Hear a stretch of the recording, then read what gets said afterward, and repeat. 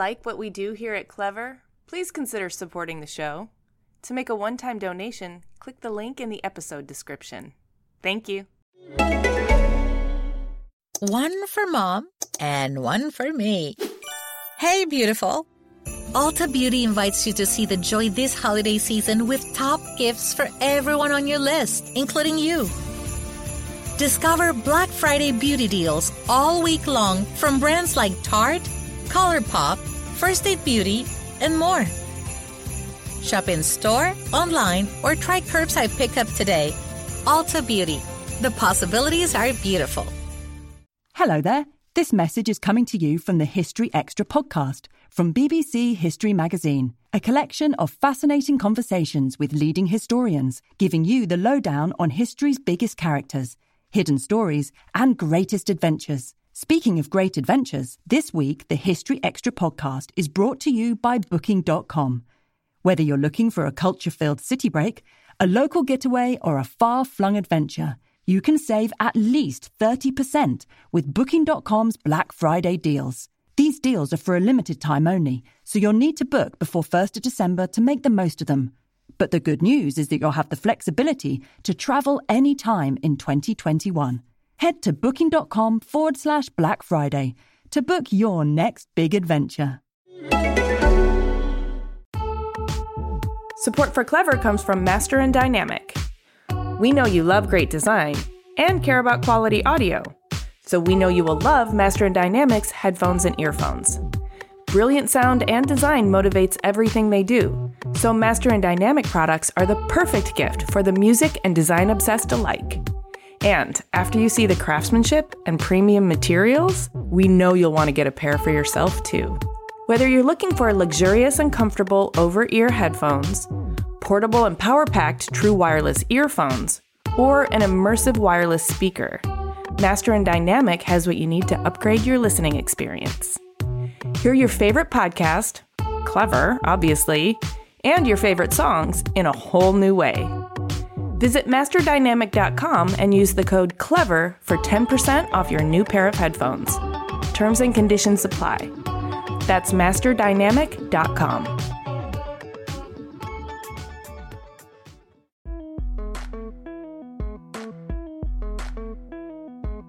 Even within the art furniture market, a lot of the things that people make can be reproduced.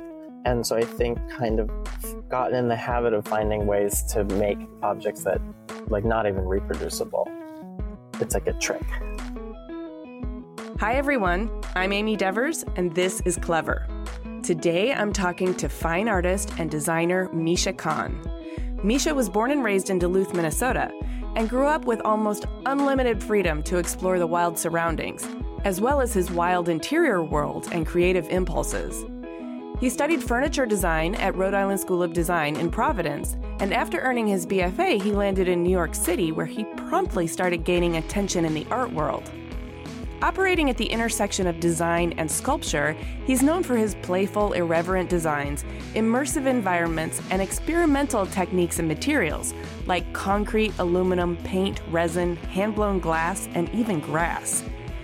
You'll definitely want to look up his work, MishaKahn.com, that's MISHKAHN.com, to see what I'm talking about.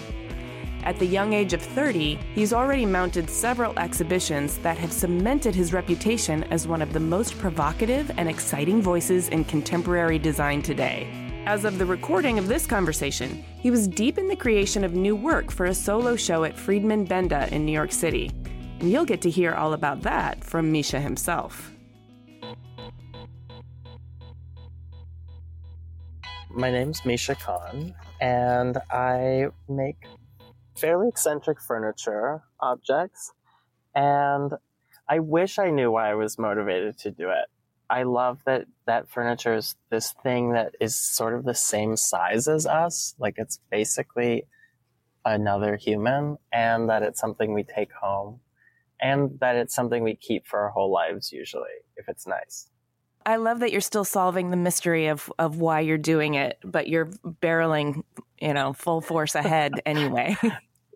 A source of constant daily turmoil. Oh, no. Well, let's go back all the way to the beginning. I always love to hear the origin story. I understand you were born and raised in Duluth, Minnesota? Yes, from Duluth, Minnesota, which is a sort of small city way up north. It's very cold and woodsy, but it's also really sort of liberal hippie town. And I feel like there's lots of creative people around. So it was definitely a creative environment. What was your family like? My mom is a writer, and she writes kids' books and young adult books. And my dad runs a construction company. And I always sort of feel like I just lazily ended up in the middle, building things, but building things that kind of also tell a story and make a world. Yeah, you are a nice composite of the two of them, it sounds like. Did you have brothers and sisters? Yeah, I have one older brother, and he lives in Duluth and coaches cross-country skiing and works with my dad. So how were you manifesting your creativity in your youth and adolescence? Like, what kind of kid were you and what fascinated you? Well, I was always making things. And as a kid, I was making things and also very entrepreneurial. Like, there was always a hustle. So there was like a lot of these really elaborate gambling games, like sort of pachinko-esque things that I would try and lure people into playing when they would come over. And I had a caramel roll business where I would deliver them by boat one summer. And wait, what? Elaborate, please. I got an answering machine and people would phone in, and if they wanted caramel rolls the next day. And then my cousin, I think I wasn't old enough to drive the boat, so my cousin would drive me around in the boat and I would deliver the caramel rolls. Like sticky buns. Is that what the rest of the country calls them? Were you baking them? Yeah. Very into baking. And then I'm guessing you lived on a lake? We in the summers, yeah. Okay, I love this. What kind of packaging did you make for these? The same as it is now, just like things sort of casually wrapped in tinfoil, regardless of what they are. That's reminiscent of your current artwork. Zero evolution has taken place. Well, I'm not surprised to hear that you were always making stuff and that you had kind of an entrepreneurial hustle going on. That just seems just to fit with what I've read about you. Did that go over well with your family? Did you get support and encouragement for that, or were they? Yeah. No, everyone has always been probably overly indulgent of my creative whims. And then I think, obviously, once you're trying to do it in a more real way in the real world, you start getting all this sort of criticism and pushback and having to make things real. That then is the challenging part, I guess.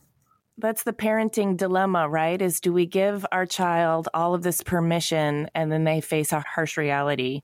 Or do we make our child face the harsh reality and curb their enthusiasm for life? Yeah, I don't know the answer.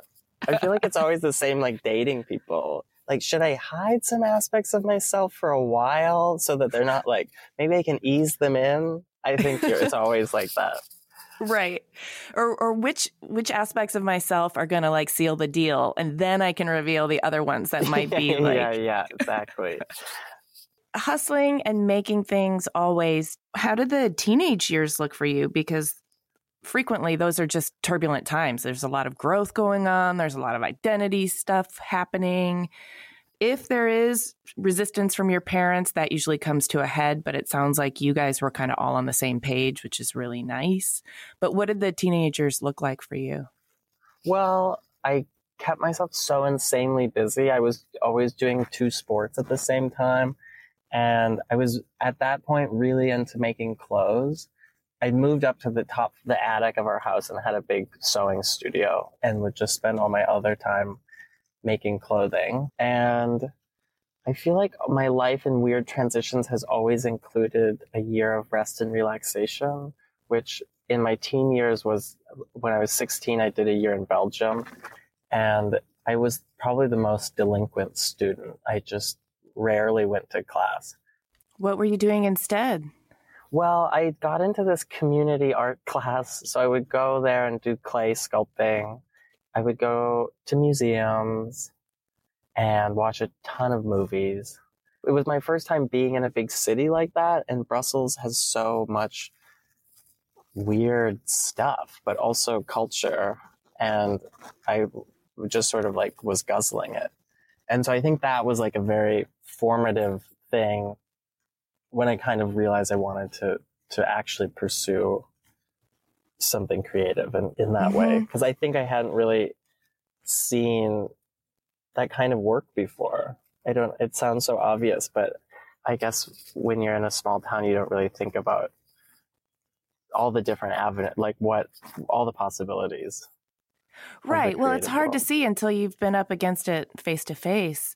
Did you travel a lot as a youth? Yeah, but my parents my whole family's very outdoorsy and sporty. And so I feel like the trips were lots of like hut to hut hiking in Norway or like yeah, you got the nature Costa Rica. Adventures. Yeah, which is great. I just still love. But yeah, I think this was like a very eye-opening experience for art. We went on a lot of vacations too, but they were always to cities and museums and, historic ruins and things like that. And so it's when people want to take me camping, I'm like, sure, but I don't know what to do. I don't know how to do this. I never did this. I feel kind of the opposite. I live in a city now and I'm like, what are you supposed, like on days off, it's like, what are you supposed to do here? Do you feel like you got a little bit of both then? That's kind of nice. You got the nature and the city. Yeah, you need both. Is it your curiosity that led you to do that year in Brussels? Well, our house, we're just always taking in exchange student stragglers. So growing up, there was just always exchange students around. So I think it seemed very obvious to me. Yeah. Do you still have friends that lived with you when you were a kid? Yeah, I think we're all going to Greece for one of our foreign exchange students' weddings this spring. Oh my gosh, that's amazing. That was when you were 12 and you still keep in touch? It was like, somehow, yes. So when you came back, you felt pretty assured that you were going to pursue something creative. Is that when you started making plans to go to college? Yeah, and then I was still like, I don't know, it'd been kind of drilled in my head not to go to like quote unquote real college. Even then, I kind of started putting together a portfolio and thinking about going to art schools, but it was a very like last ditch decision. So when your parents were enforcing this idea of real college, this is something I'm really interested in because they're both creatives, but they still are not thinking of the creative field as real or what? No, I actually don't think it was them at all. I think I went to a little private school in Duluth and it was just very, math and science and tech. Okay. Yeah, and it was just that was like the environment, and it was very sort of competitive about which school you would try and go to. And so did you always feel like you had full support from your parents to kind of go do whatever felt right to you? Yeah. Oh, that's awesome. So what were you considering other than art? Can you even imagine yourself in that parallel reality? No, not really, except for sometime, like the first year I kind of went into this program at MCAD before I transferred to RISD, and it was a Bachelor of Science degree. And it was very like marketing and sort of advertising and kind of interfacing creative projects with the sort of business side.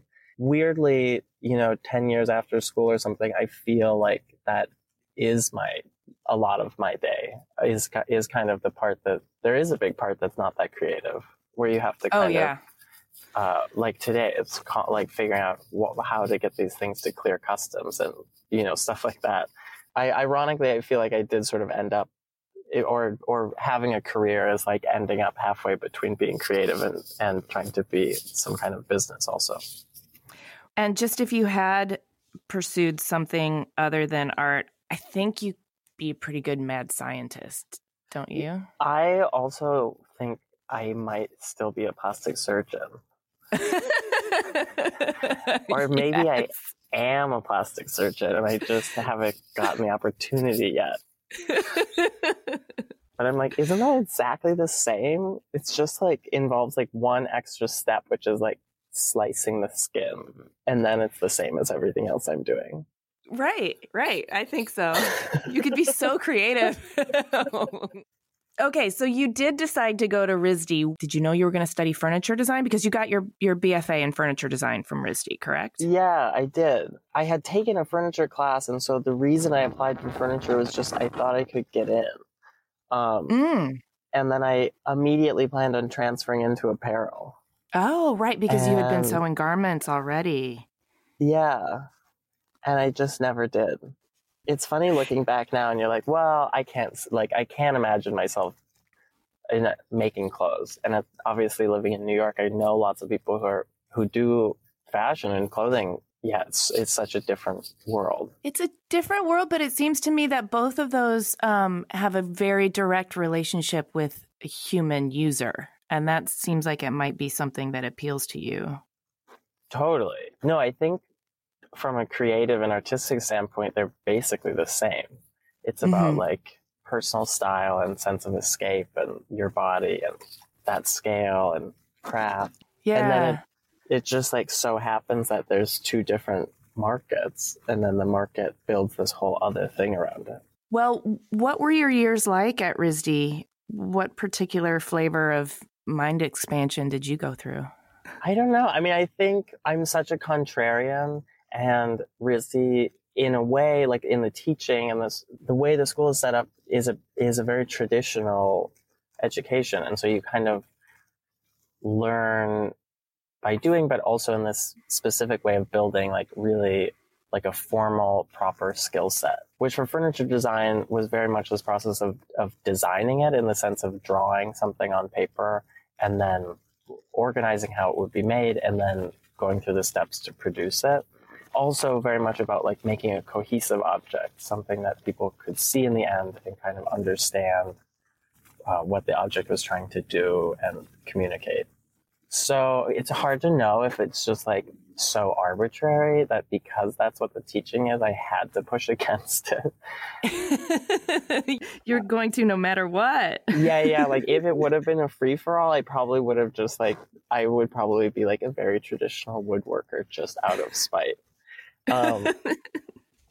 So I think that in a lot of ways after school, I think I went through a process of figuring out how I wanted to make things and what worked for me and sort of abandoning a lot of those rules to kind of find a way that worked a bit better for me. I went to RISD too, so full disclosure, I felt like it was almost hard to be a rebel there just because everything was accepted in a way, like your artistic expression was, as long as you had a justification for it or you could defend your ideas, it was fully embraced. And so like the act of rebellion wasn't it so much. For me, it morphed from rebelling against something into really deeply finding my own voice. I think that's true. I guess the part that I'm also referring to, I think like within the field of aesthetic, like people were so open-minded. And it certainly was not, I never felt like I was being pushed to create a certain aesthetic of work, which is so cool that they're able to do that. I did think that in terms of process and how you would develop your ideas and then manifest them, there was a pretty strong, and for furniture design, a pretty strong method that was taught. And then I think it took me a minute to realize that that wasn't the only way. So we're going to get into your process for sure, because it's fascinating. I'm guessing you found the beginnings of it, at least while you were in school. I mean, by the time you graduated, did you feel like you had found your voice and your method? Yeah, I mean, I think in certain ways, yes. I mean, obviously it's continually evolving, except for that you're still wrapping things in tinfoil. Like, I mean, it's also funny retracing steps like this because you start pulling out these threads and realizing how arbitrary your entire life might be.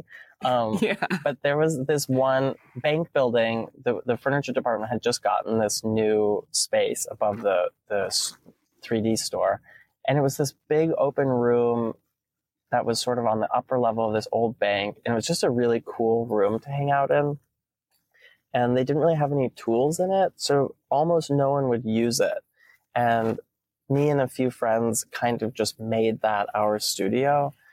And because of that, I feel like I was just always making things that didn't require all the traditional tools that everyone else was crowding around. So it had so much to do with like, which it still kind of does for me. It was like, okay, well, this works better for my lifestyle if I just, if I don't make things out of wood or everything's not sort of properly made out of metal, then I can hang out in this cuter room. And that was like definitely a big part of it. Okay, so this might be far-fetched, but what I'm picking up from your youth is that you had sort of a natural gift for assimilating into your surroundings. For instance, if your caramel rolls needed to be delivered, but you couldn't drive the boat, you figured out a way to drive the boat. You knew how to navigate your natural environment. And then it sounds like that may even be kind of a driving force in your life, because navigating your natural environment at RISD also informed your process in a way. Yeah, no, I think that that's true. And definitely, in working with other fabricators now, I feel like that's always a part of it, sort of seeing how they're working and how things can be made, and then just kind of going with that flow. Yeah. So let's talk about post-graduation. It's always, I think, really interesting to understand how you got your first few steps in your professional career, because there is sort of a safety in being a student where your primary job is to express yourself and figure out how to express yourself. But after graduation, there's a big shift, and you got to figure out how to make a living and also establish yourself in your chosen career. So what did that look like for you? Right after school, I got a Fulbright, so I got another year of rest and relaxation. Which Congratulations, that's a big deal.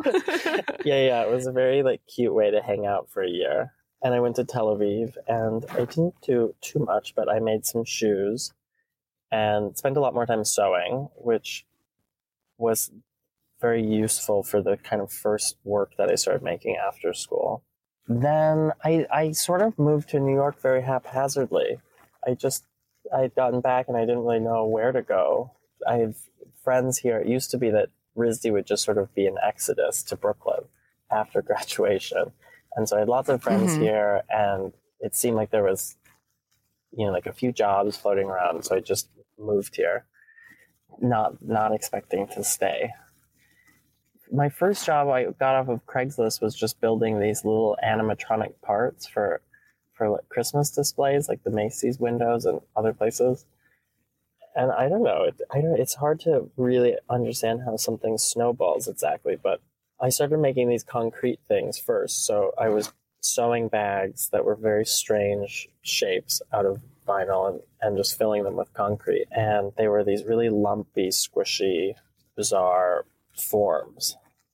Fairly simple now, I think, but at the time everyone was it felt like it was sort of post-recession, and there was like a heritage vibe that just cut through everything, and everything kind of looked like it was old and classic and handmade in the proper sense and refined, I suppose, but really natural materials. And I feel like people were kind of starved for something that was out of left field and colorful and plastic and jarring. I see what you're saying. And I think I know the pieces that you're talking about. And what's really delightful about them too is they have the form of an inflatable, like a sewn vinyl piece, but they have the weight and the density of concrete. Yeah, and I think the weight on those two makes them look really anthropomorphic in a way, because the folds are so fatty and they kind of look like they're barely supporting themselves, which when they're setting is the case. I'm just sort of stringing them up precariously. Yeah, and so that was kind of the first stuff I started making. And I mean, again, so much of it had to do with I didn't really have enough space to make real molds, so sewing these little bags that would pack down into a tiny space was just a practical thing almost. And were these one of a kind? Were the molds one-offs, or could you reuse them and make multiples? No, they're one-offs, because you have to you have to destroy the mold to open them up, which I certainly wasn't doing in a cognizant way, but has later proved to be I think coming up with ways to make individual objects has been really useful because people value them in a slightly different way. Imagine if you could shop the shelves of all your local liquor stores at the same time. Well, spoiler alert, you can with Drizzly, the #1 alcohol delivery app. Drizzly lets you compare prices from local liquor stores on a huge selection of beer, wine, and spirits, then get them delivered right to your door in under 60 minutes. And right now, Drizzly is giving all new customers $5 off their first order. Just enter promo code SAVE5 at checkout. Download the Drizzly app or go to drizzly.com. That's DRIZLY.com. Support for Clever comes from Master and Dynamic.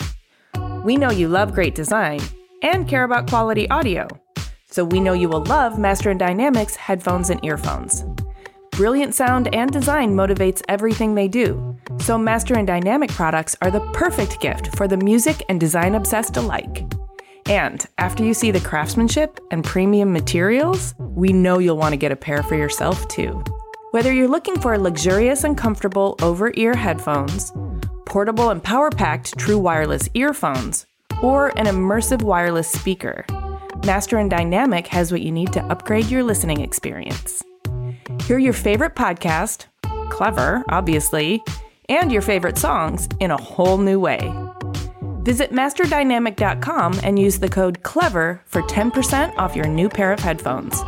Terms and conditions apply. That's masterdynamic.com.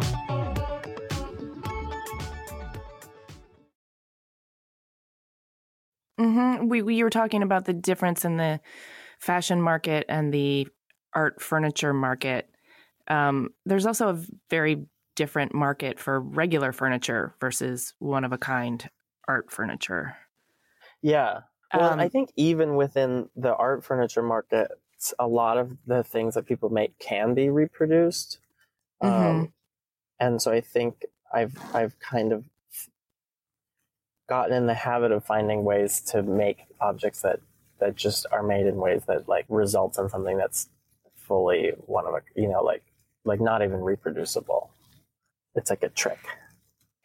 So these forms, which were decidedly different from what was coming out at the time, that were not necessarily characterized by natural materials and refined aesthetics, but had this sort of counterintuitive formal language and bright colors. You're saying this is what got you some recognition and things started to snowball from there?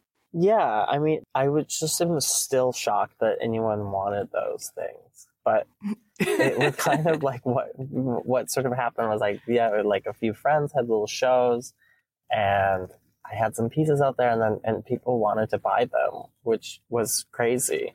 And then I got into like a first little gallery and very shortly after, in this way that I feel like only happens in New York, the Museum of Art and Design was having a biennial and they just wanted to showcase people who are making things in New York. And somehow they had stumbled across my things, which at this point I hadn't been making for very long. And so I got to be in this show and it was a bit of a lucky break because there was 100 people in the show, but I think I was the last person that they'd met with to find a place to put my thing in the museum. And the curator, who's this very young, silly guy, just let me take all the space that was left, which were these really like nonsensical parts of the museum, like the area around the elevator or where the lobby benches were, or the floor underneath some other sculptures. And so I just kind of took as much real estate as I possibly could have and kind of took over. This sounds very like you, assessing the natural environment and finding how and where you can fit in. Yeah. It's funny when you say it like that and you're like, I guess that is true and quite logical. But I definitely never saw it that way. It was just like, well, like this is the situation. So this is what we're doing. So did you make new work for that show? Yeah, it was all new work. And I can't even wrap my head around how it happened now because I think I got like $1,500 to produce all the work for the show, which I'm sure at the time was all the money I had. So everything had to be made very craftily. I remember delivering it all in my geo tracker at the time. It's like pre-art handler days. But yeah, it was a real turning point for me, because then I got a lot of mileage out of that show. I'm sure that's fantastic. Did you feel like it sort of elevated you to the next, let's say, plateau, and from there you were kind of off to the races? Yeah, about a month in, I got an email from Mark Benda, who runs Friedman Benda, saying that he wanted to set up a meeting with me. And I didn't really know what it was about or what to expect. And at the time, they were not a gallery that was showing any 22-year-olds. So it didn't seem like a reasonable likelihood. But yeah, it was quite a game changer to go from a little total ragamuffin to all of a sudden having a big, well-staffed gallery supporting your idiotic whims. Yeah, yes. And it sounds like you're not taking it for granted, because that is kind of a big deal. And in the art and musician world, there's always this kind of idea that you're willing to work as hard as it takes, but you've really made it when there's somebody else to load in your drums or to load in your art and hang it for you. And so it sounds like you've graduated to art handler status now. Sort of, except for I'm also like preparing for the show that opens in 10 days, and I'm like missing all these deadlines, and I'll just drive it over in my car. It's fine. Yeah, I know how to do this. It'll just be easier if I do it, because I've done it before. And I can't explain. Just do it. Yeah. I don't have time to answer this email. I'll just do it.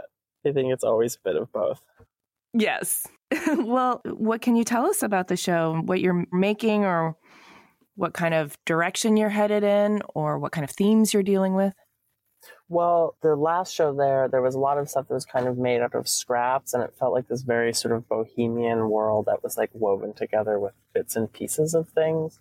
I think this show is kind of seeing some similar attitudes of weaving these parts together, but I'm sort of producing all of the elements.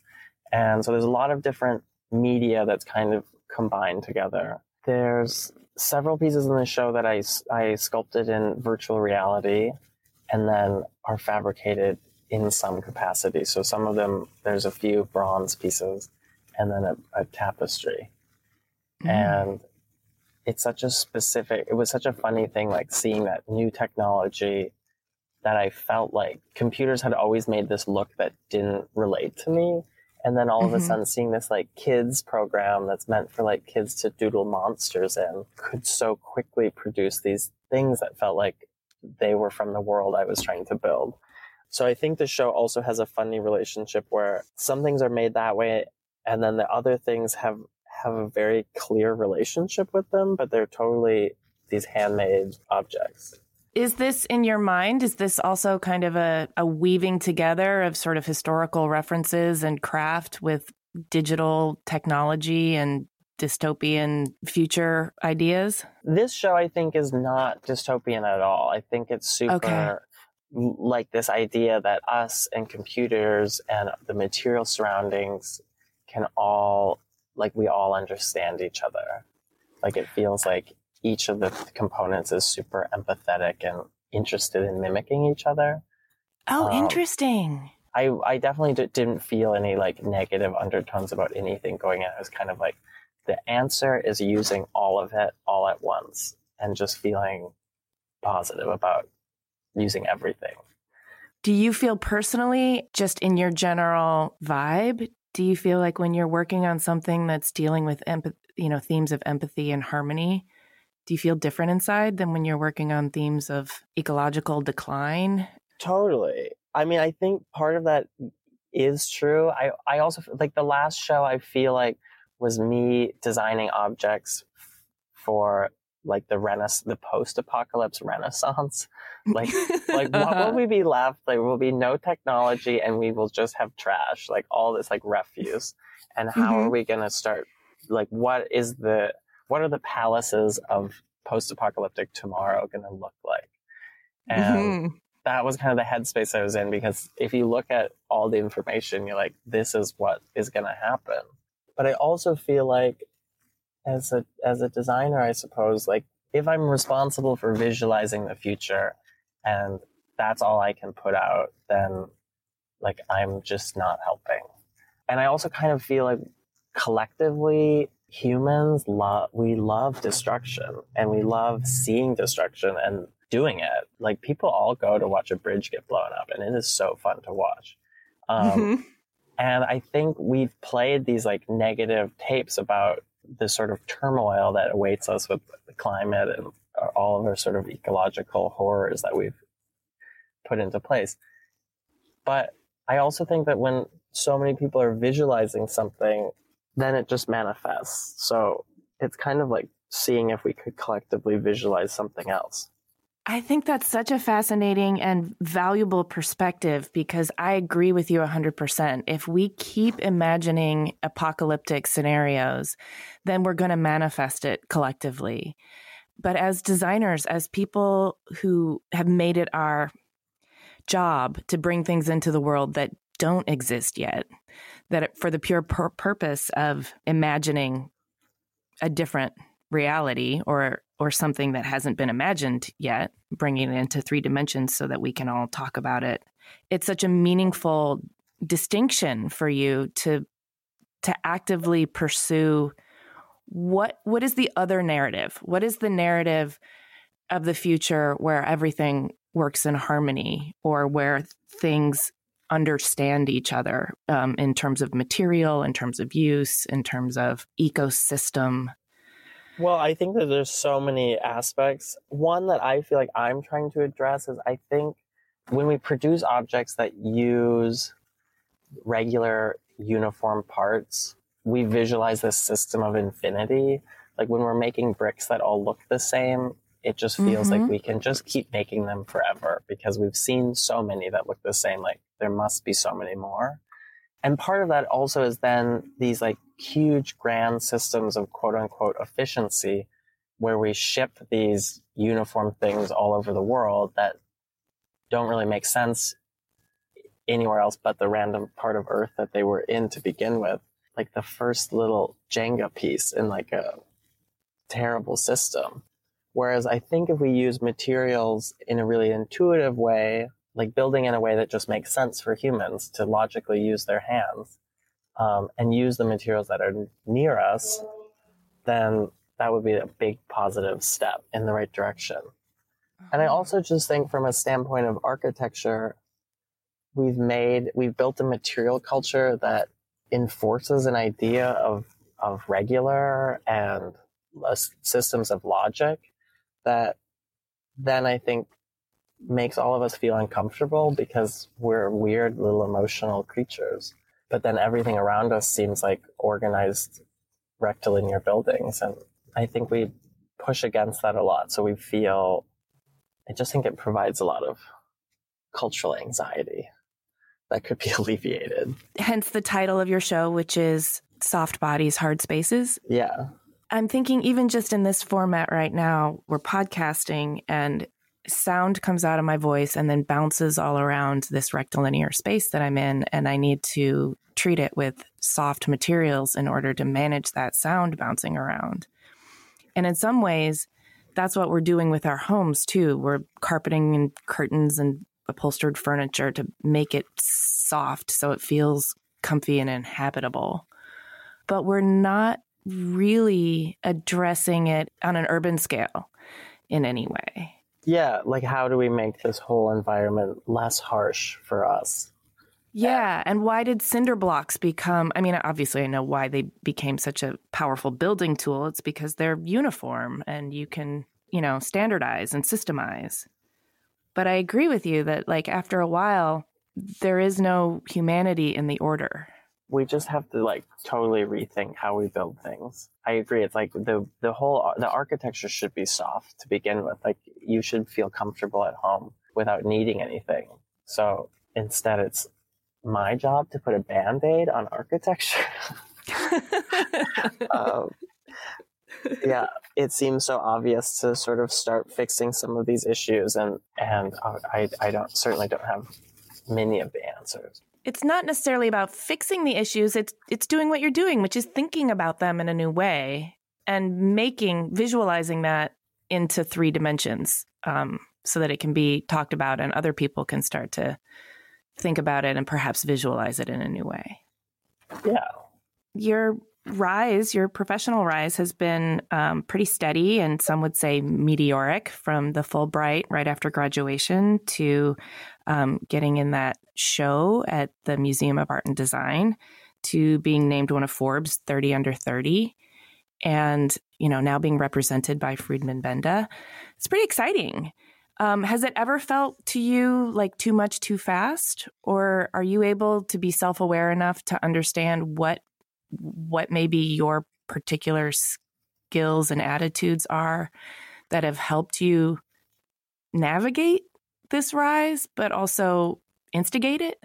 Yeah. I mean, I feel like I have so many ideas I always want to get out that I've never felt like I've always just wanted more things, which I think is the unhealthy side of that part is just getting so addicted to wanting the next thing and wanting the bigger show, and then trying to balance that with if you're not grounded enough to sort of spend enough time on one piece to make it special, then there was like no point to all of it. So I think that's been definitely the challenge for me in it all, is to sort of stay connected enough. Well, I mean, your aesthetic has been called maximalism, both in the way that you've decorated your own home, but also with regard to your work.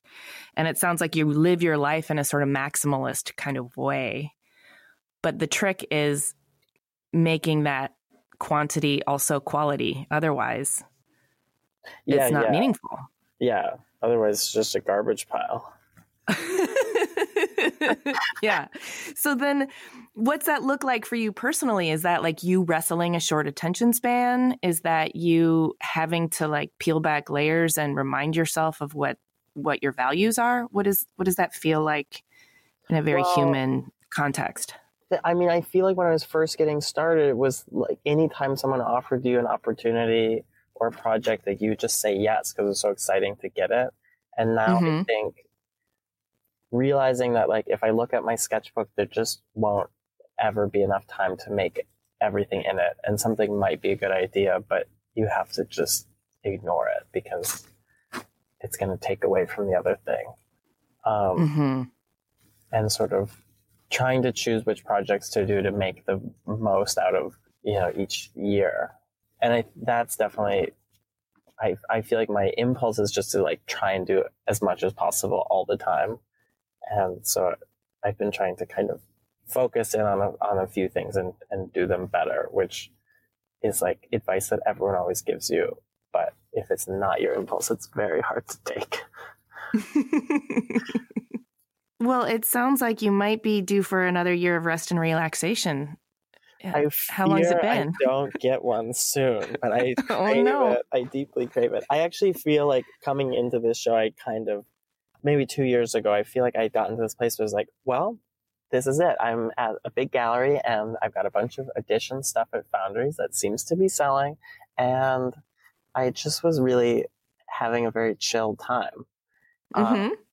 And then I feel like coming into this year, I decided to move studios so we could do so much more stuff ourselves.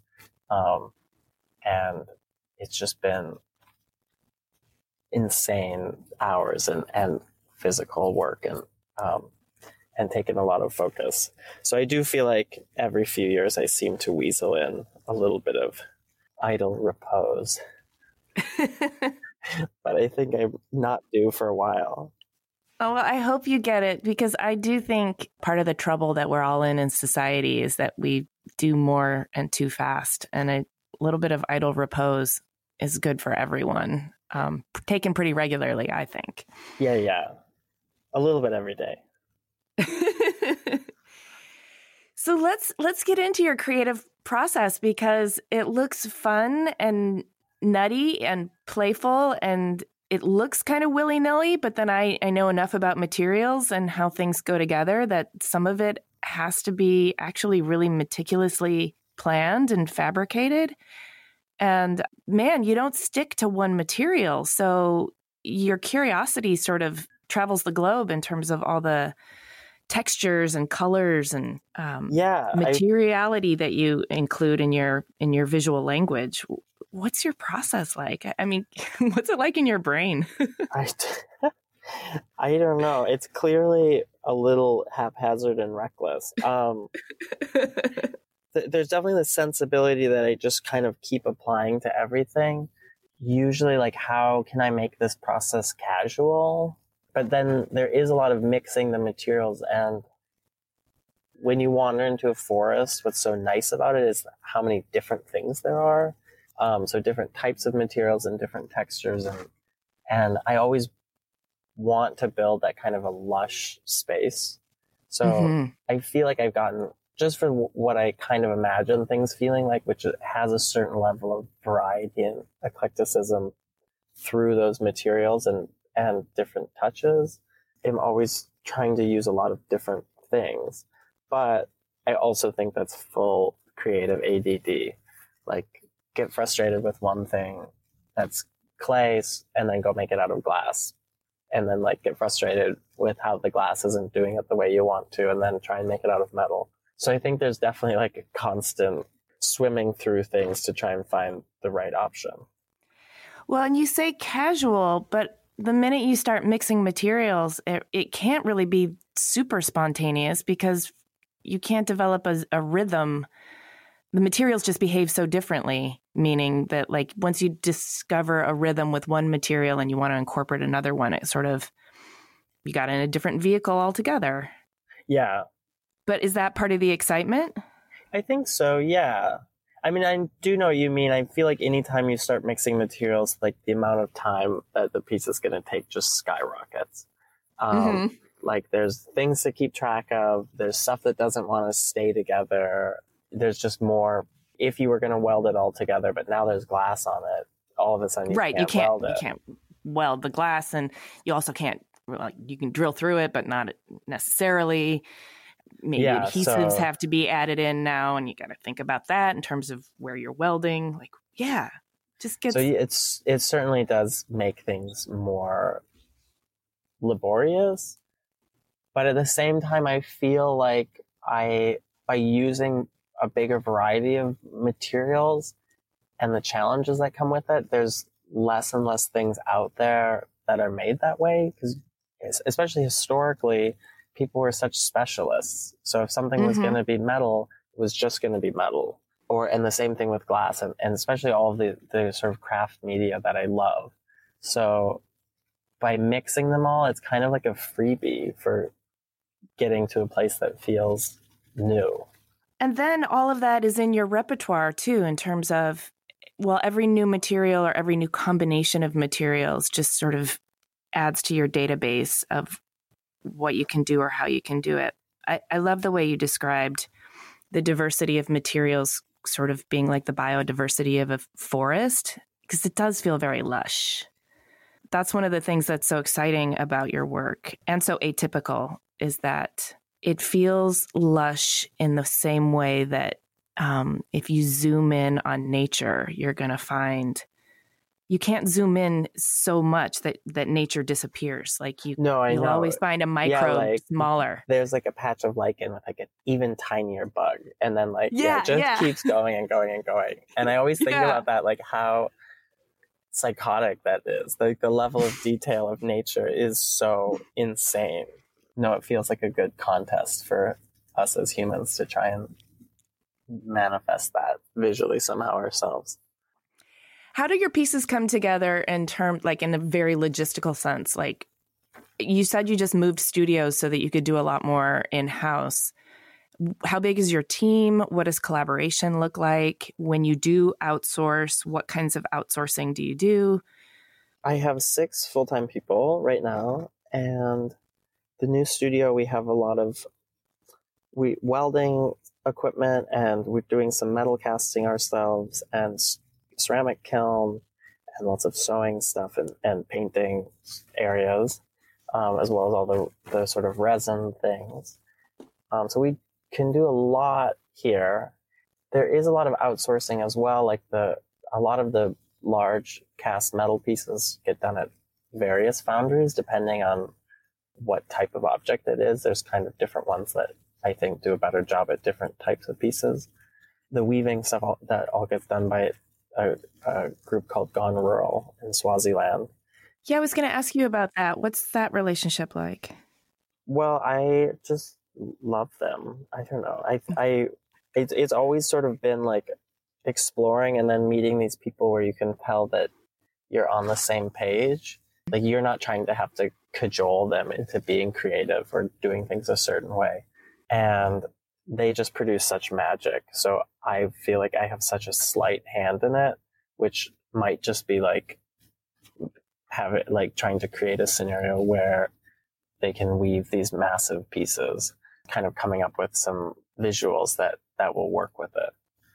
Yesterday, the gallery was so frustrated because they kept setting up meetings with me for different metal workers, and I kept meeting them and saying that I wouldn't work with them just because if the vibe doesn't feel right, that it's sort of naturally creative. The objects never feel right. It is a really tricky thing when you're making unusual things. You have to find people who kind of get it in an easy way. The way I've viewed my role in it has kind of shifted, where I feel like I more have to get people on my planet and then let them do their thing than what we visualize a designer doing, which is give very specific instructions and micromanage every component. So in the studio, people sort of produce one piece from start to finish themselves, and there's not a lot of assembly line activity, like different materials and people will be working on very different things. But I like to have people have full autonomy, because then I think they can kind of get onto a planet with it, and just things seem to come out in a more special way. Yeah, it's like you're creating the petri dish and you're putting in the culture, then you're letting things grow organically within it. Yeah, definitely. Which also, it's so funny because objectively I think it's nicer, but it also feels so exploitative because other people put so much creativity into it, which I think is always the case. I struggle with that too, because it's like, well, they're injecting their magic into what goes out into the world with your name on it. So is that exploitative? But if you also didn't trust them or didn't allow them to inject their own magic, you wouldn't really be maximizing their humanity. You'd just be using them for like labor. Right. And somehow we feel totally fine with. Right, but yeah. I don't know that that's okay, because I think if you go home at the end of the day and you feel ownership and you've really expressed yourself, you know the terms, right?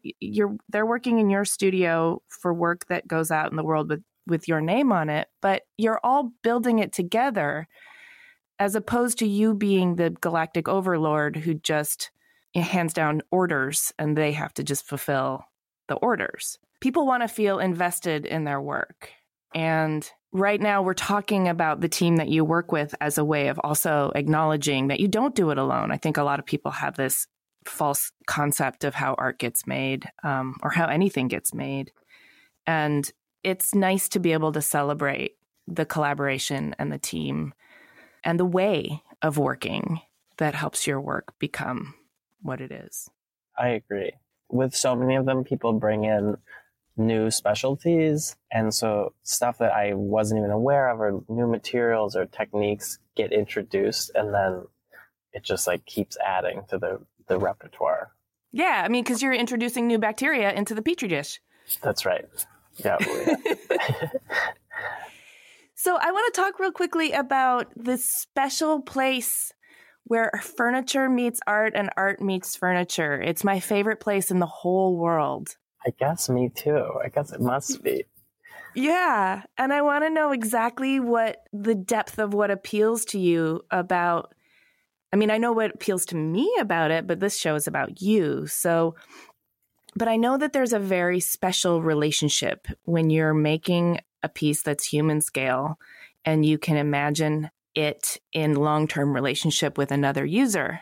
And it's not even a user. I hate that word. But it's different than audience, because they're not going to just view it and not touch it. Even if they don't touch it, even if they treat it like art, because it's in the shape of a cabinet or something else, a mirror, something functional, the relationship is implied. The interactive relationship is implied, and it's such a rich space. Yeah, well, I'm also very curious to hear why you love it. But, I mean, I guess to me there's always been something appealing about how not stoic it is. Like, when something's just a sculpture or a painting, it feels like there's always this remove between you and the thing. As soon as you can, like, touch it and use it, it's more of a character in your life. Mm-hmm. It just feels so nice in that regard. I mean, in a weird way, I think you have to care so much about that element because there's so many compromises you make to play in that playpen. You know, there's not a day where you're like, well, this would be harder if it was just sculpture. You know, I think right. Like no one ever says that. Right. This would be a lot harder to make if it didn't actually have to function or if it didn't have to work. Yeah. Or if it could be any size. Exactly. Well, I think the reasons that you love it and the reasons that I love it are similar. It's definitely you can imagine it becoming a character in somebody's life. And when it achieves character status, it's no longer an object. It's a player. It's a force.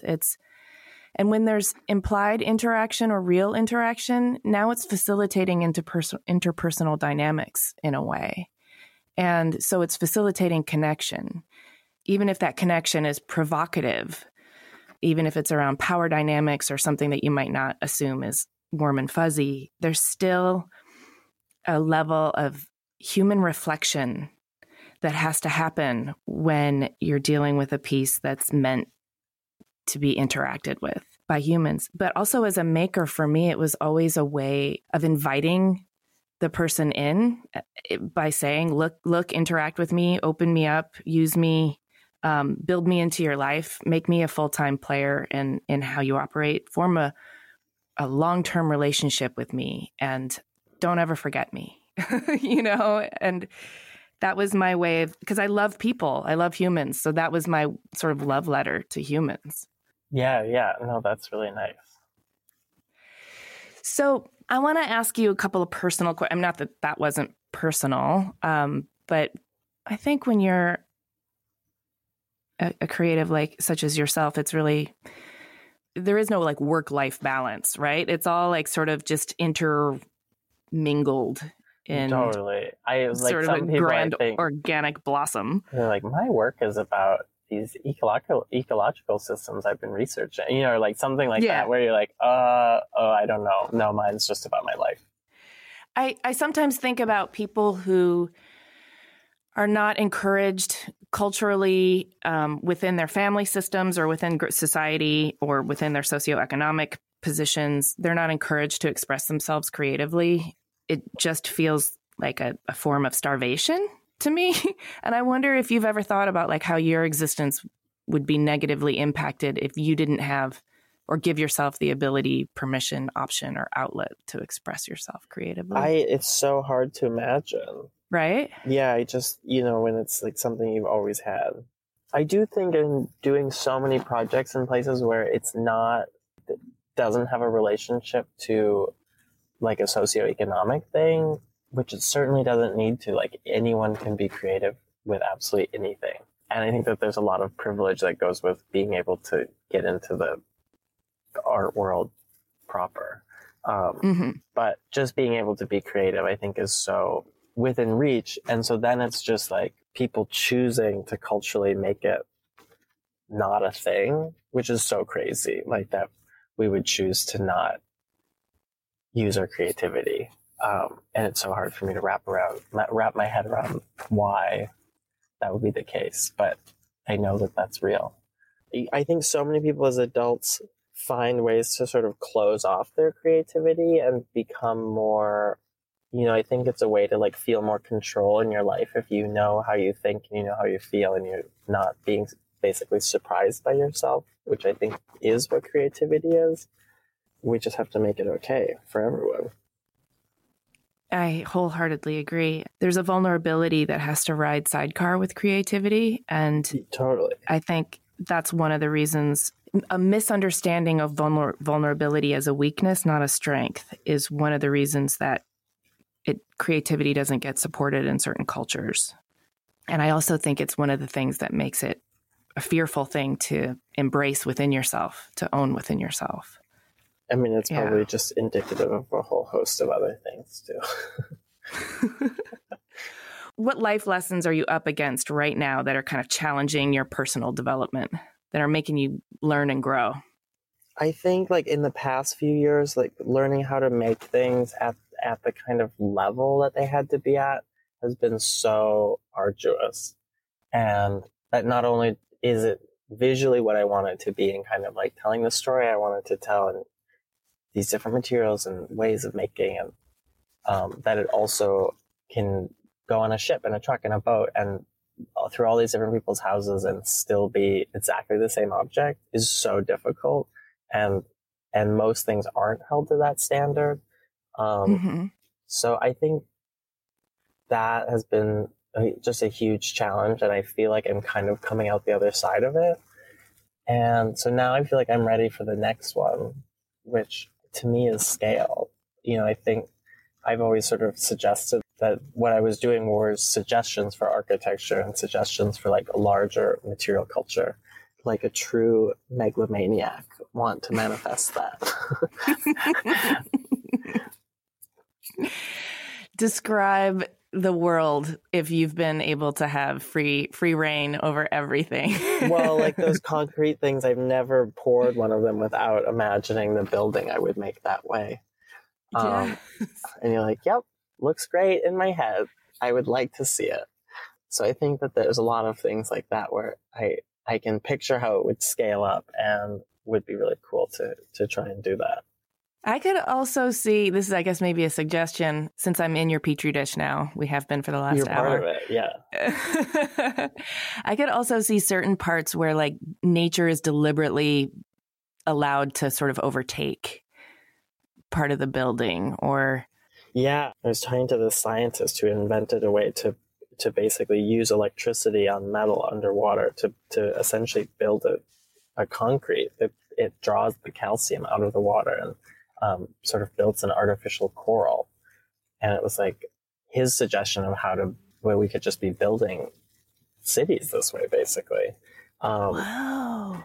And wish I had a baby bit of a science brain to come up with those processes. But in lieu of that, I feel like I'm really good at pairing the processes with an aesthetic. And so I think diving more in that direction, I think is sort of the next step for me. And I think it would be a nice challenge. Ooh, I'm excited for that. I think you're right. You get to be gloriously free of the science brain, but you get to still be fascinated by it and pair it with an aesthetic and incorporate it in a way that means you didn't have to go to science school. Thank God. Yeah. Like maybe it's all only magical if you have no idea how it works. Maybe. What would you say is if you had a Swiss Army knife in your pocket and there was one blade that you could pull out that got you out of a jam, but it's really a personality trait. What do you think about yourself you have that allows you to get out of perilous situations or allows you to get out of your own way, which is frequently a problem we always run into? I feel like it is a MacGyveriness, which I think is probably on multiple levels, like physical, emotional, like always sort of I can patch this together in an unconventional way and make something work. I can see that. And I could see that you're probably the sort of MacGyver of your friend group too, in terms of like patching things up, helping people understand. I like nothing more than when there's a group of the most seemingly at odds people, like everyone's sort of on a different end of a spectrum. Yeah. So I do feel like I'll try and curate that from time to time. You talked about, scaling up and in true megalomaniac fashion, designing the world. What do you imagine in terms of designing your life? What's 80-year-old Misha Kahn look back on and feel really proud about? I just don't even think there's like a chance that I'll live to be 80. All right, It's like, 65. Yeah. It's like, can we hope for 65? I feel like I was like just peeling out fiberglass, like grinding some metal, welding something, sticking my head in the kiln, cooking up some aluminum. Yeah, we're just hoping for the best. I don't know. It's so funny. I feel like I'm so immersed in this land of objects, and sometimes I do think about that. I'm like, why don't I do a better job at designing my life? Like just designing systems that would make my life super nice. And in some ways, I do, but for the most part, I haven't gotten around to that yet. So maybe that's my next decade. Maybe that's what you can think about on your year of rest and repose. That's right. Oh, yeah. Oh, I hope it's soon. Okay, well, it sounds like you have a busy few weeks getting ready for your show. I wish you the best. Will you give us all the details of that show so our listeners can go find it, see it in person, and maybe look it up online? Yeah, it's Soft Bodies, Hard Spaces, and it opens at Friedman Benda on February 27th. The opening is from 6 to 8, and then the show will be up for 6 weeks after. Awesome. Well, thank you so much for sharing your story with me, with our listeners, for allowing me into your Petri dish. I hope I get to meet you in person when I'm in New York. Likewise. Yeah, please get in touch or come by the studio. Let's get together. A studio visit would be amazing. I think it would blow my mind. Hey, thanks for listening. To see images of Misha's work and read the show notes, click the link in the details of this episode on your podcast app, or go to cleverpodcast.com, where you can also sign up for our newsletter. Subscribe to Clever on Apple Podcasts or wherever you get your podcasts. And if you would please do us a favor and rate and review, it really does help us a lot. We also love chatting with you on Twitter, Instagram, and Facebook. You can find us at Clever Podcast. You can find me at Amy Devers. Clever is produced by 2VDE Media, with editing by Rich Straffolino and music by L1011. Clever is proudly distributed by Design Milk.